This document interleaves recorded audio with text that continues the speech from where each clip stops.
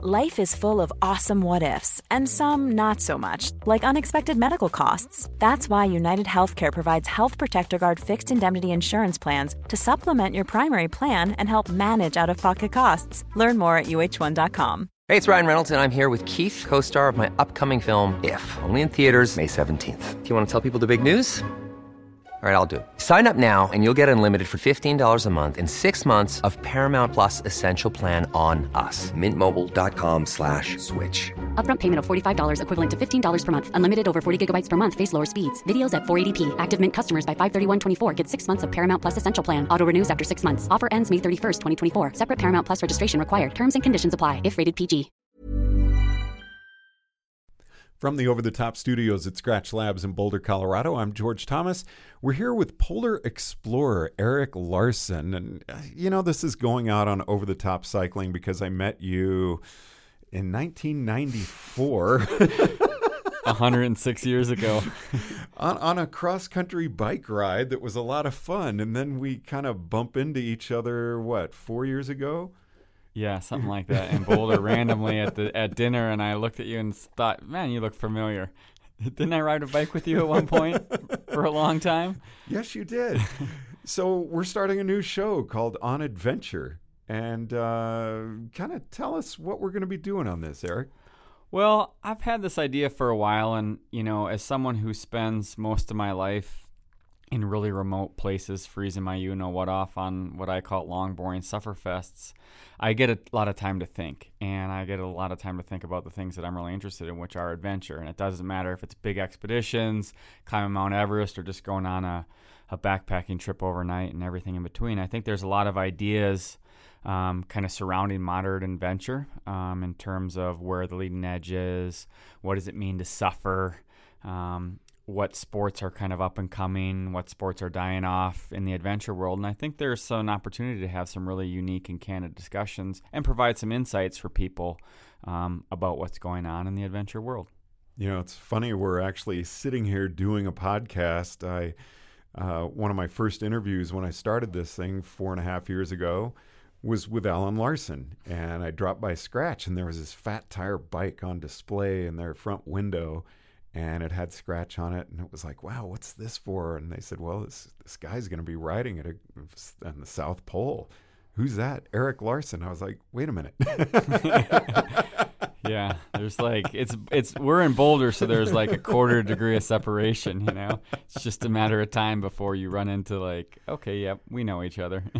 So when I saw you on Facebook, and it seems like your first two names have changed now to Polar Explorer. Yeah. How did you get involved in this? It's a question that I get quite often, and it's hard because I don't think I have a distinct founder story, I opened this book and this light went off in my head. I think for me, this idea of adventure has always been something that's been inside of me. Doing big expeditions has always kind of been a direction I wanted to go with my life. And so I think as a kid, I spent a lot of time outside. I had a lot of great experiences on small adventures. And as soon as I was old enough, I was planning canoe trips with my buddies in, high school. And we were going up to northern Minnesota. I'm from Wisconsin, and planning our own canoe trips, and got a job as a backcountry ranger in Alaska. And when I met you, I was biking across the U.S. as a bike mechanic. And so I really enjoyed those experiences. And I always was curious about what more could I do? And having read also a lot of historical accounts of adventures, I wanted to, try those things for myself. And so it was this kind of steady progression of learning new skills, doing bigger trips, eventually getting into dog sledding, which kind of opened the door to some bigger expeditions for me, and then kind of moving out towards polar expeditions, and then eventually mountaineering trips as well. Now, you're very outgoing, very social, but you also seem to enjoy time alone. Yeah. My wife. Yeah, my wife and I get in this discussion all the time. She's like, "You're an extrovert," and I'm an introvert. Are you really? Oh yeah, I enjoy spending a lot of time alone. I'm very comfortable.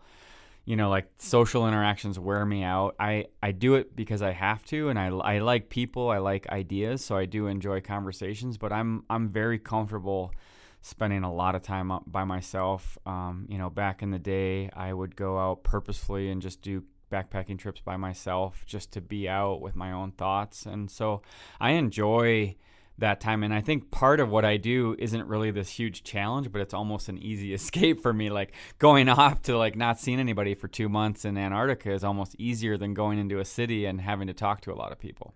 Now, when you were younger, how did your parents deal with that? And I think you have an idea about this now because you have kids. And how are you going to feel if your son wants to go off for 2 months on his own where you can't get in touch with him and you're worried about him? Yeah, I think I would be excited. Like my goal with my kids is really to try to understand what their interests are and foster them. My parents, I think, were great parents. They introduced me to the outdoors. They just kind of left me alone. And part of that allowed me to do the things that I do today. But with my kids, it's really trying to foster their own interests. And if my son wants to go to Antarctica or my daughter wants to go to Antarctica, I would be psyched because we would have that common language. It's something that's so important to me. If they want to play the violin, I think that's just as incredible, So it's hard. I think it's an evolving thing. Being a parent for me is like the best thing in the world, and it's kind of always evolving. Now, with adventure, it seems like you always have to kind of one-up yourself. How does that work? Because what is the next big thing? Yeah, it's funny because I think about that idea a lot, and it's a little bit of a trap as well because you can kind of get into this like one-upsmanship game where you always have to be doing something harder, more, and it can get dangerous if you get in that mentality. And part of me also really likes that because it one of the things that you learn when you do some of these really difficult, life-threatening things is that success can be, a little bit more of a formula. There are variables that get thrown in there, but when you put in hard work and planning and preparation and the ability to take risks and being more comfortable in uncomfortable situations, you're able to do these harder things. That said, my focus is more on telling stories. And so my leading edge is how can I tell compelling stories of unique adventures? And so when I look at the map, I look at places where people haven't been, or I look at types of travel that haven't been done in certain places. For example, like fat biking in Antarctica. Nobody had done that previously. And so my leading edge and how I want to push the envelope really is how can I be more unique in this adventure world? Climbing Everest is an epic adventure, but 6,000 people have climbed Everest.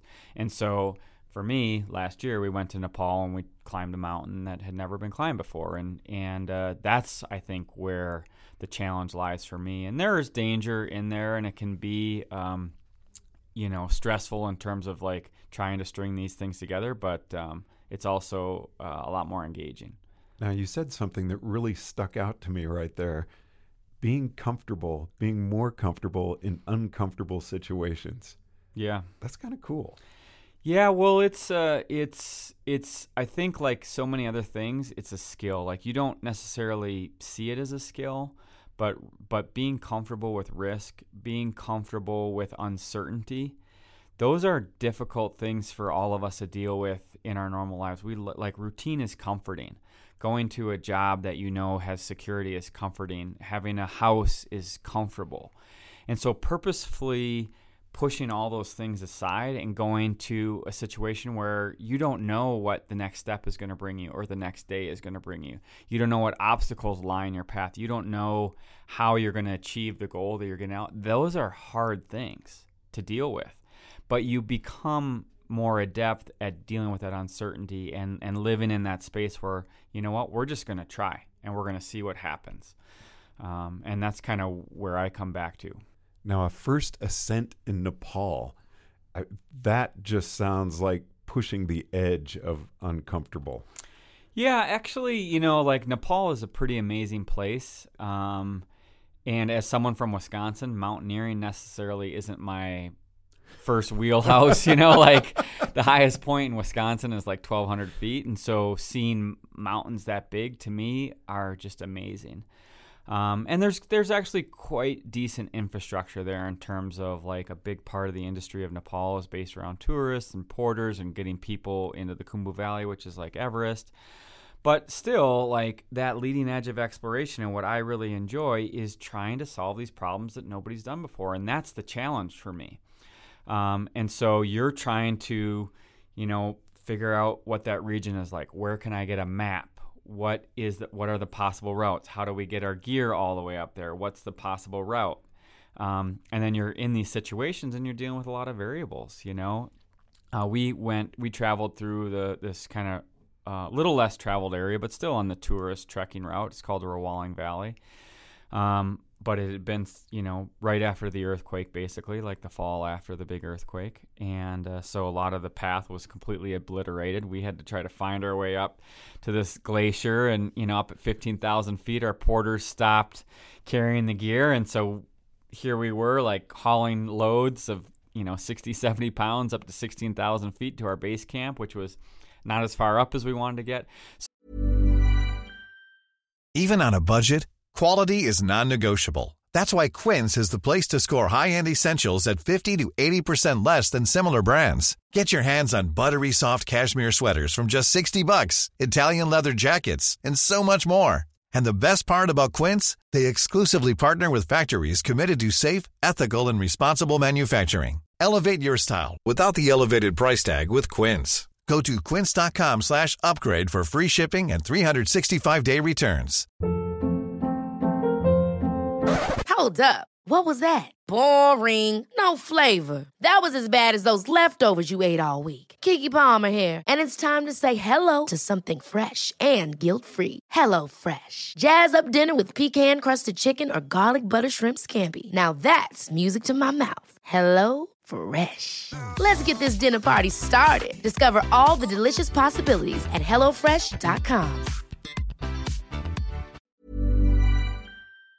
So for each one of these decisions, something happens, and then you have to deal with it. And so, my partner, who I do a lot of adventures with, his name is Ryan Waters. We always say, like, this was your idea, right? Like, because we seem to always get in these situations where we're dealing with these really difficult decisions. And but that's part of the challenge, and that's, I think, part of where the leading edge of adventure is.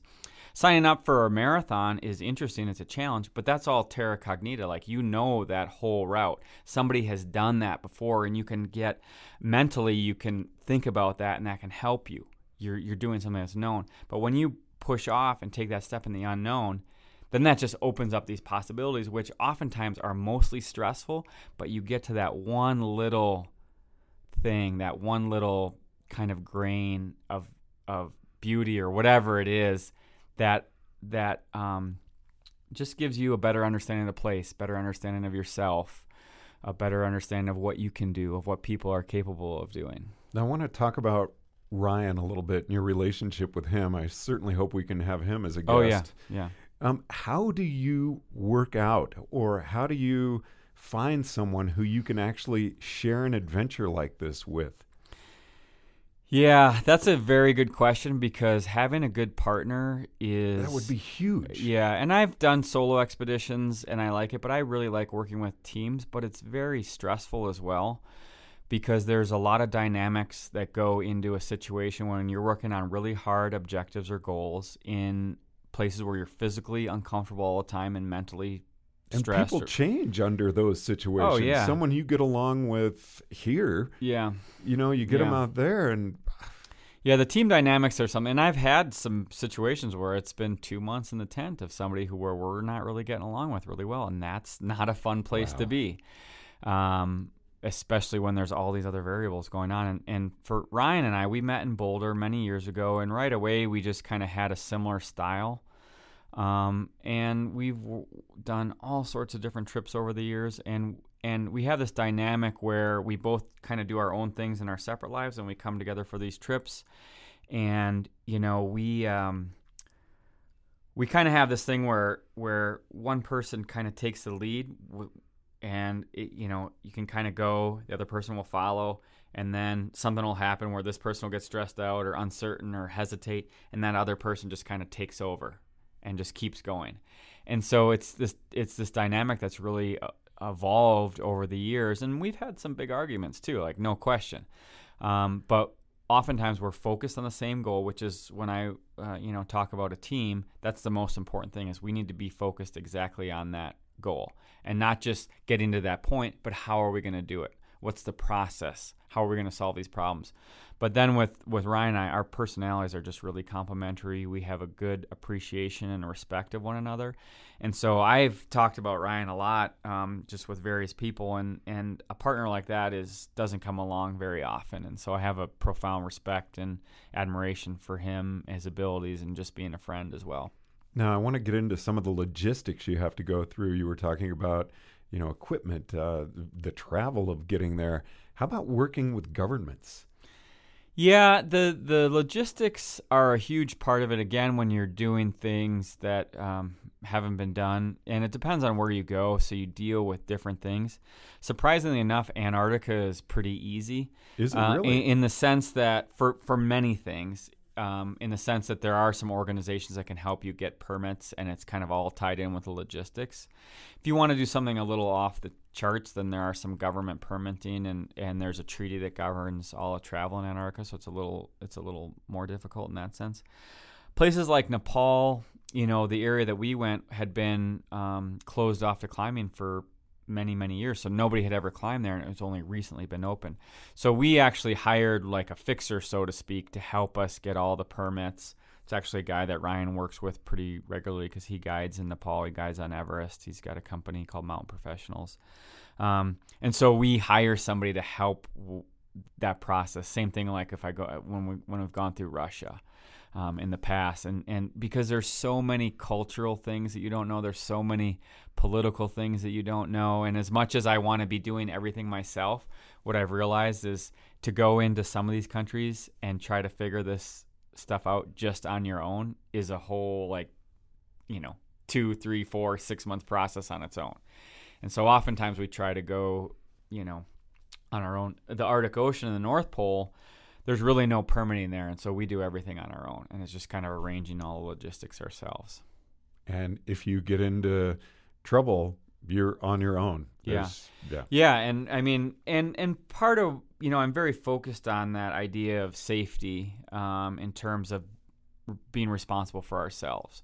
And so, yeah, if we get into trouble, we're on our own. But again, for even a place like the North Pole, we've paid like a logistics company to pick us up ahead of time if something goes wrong. So we actually have to pay $100,000 to that company before they'll even drop us off.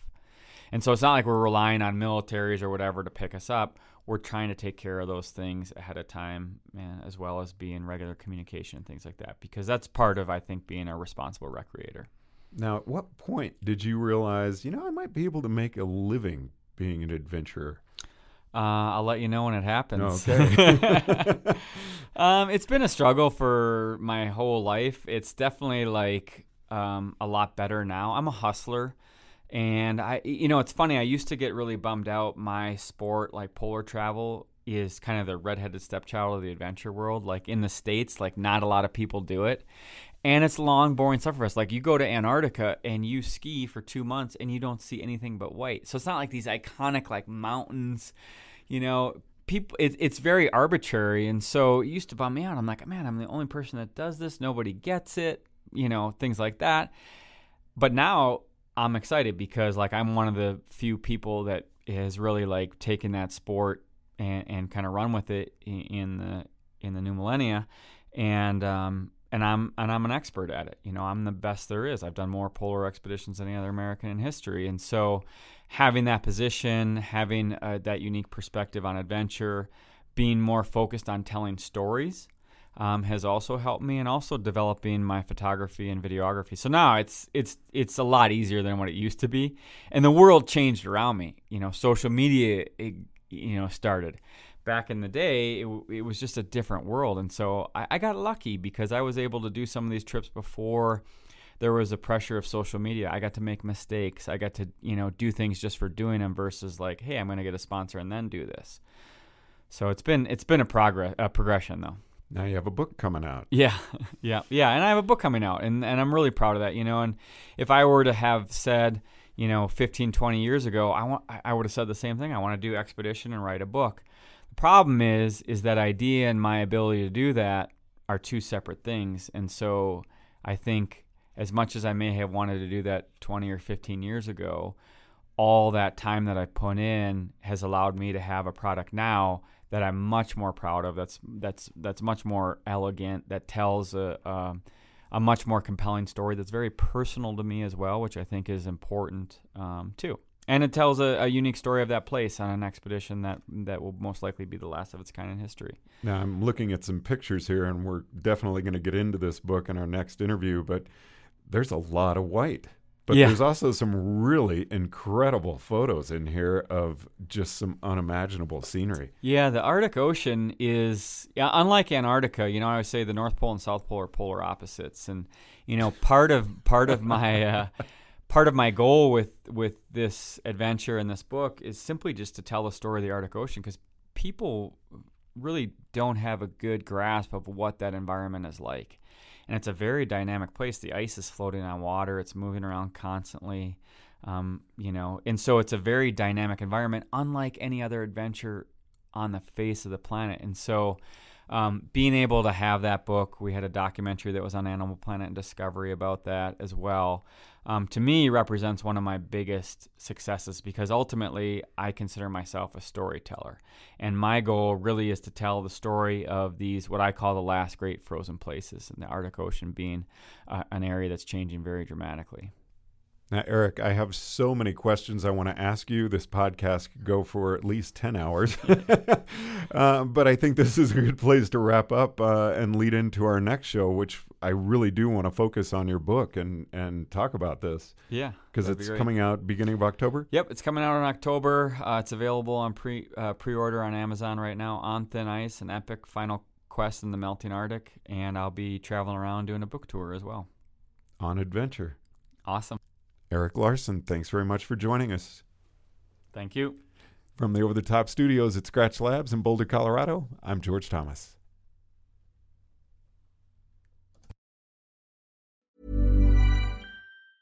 Ever catch yourself eating the same flavorless dinner 3 days in a row?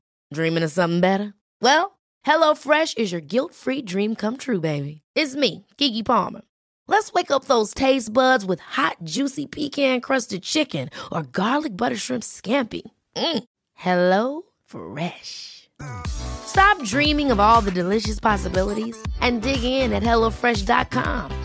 Let's get this dinner party started. Even when we're on a budget, we still deserve nice things. Quince is a place to scoop up stunning high-end goods for 50 to 80% less than similar brands. They have buttery soft cashmere sweaters starting at $50, luxurious Italian leather bags, and so much more. Plus, Quince only works with factories that use safe, ethical, and responsible manufacturing. Get the high-end goods you'll love without the high price tag with Quince. Go to quince.com/style for free shipping and 365-day returns.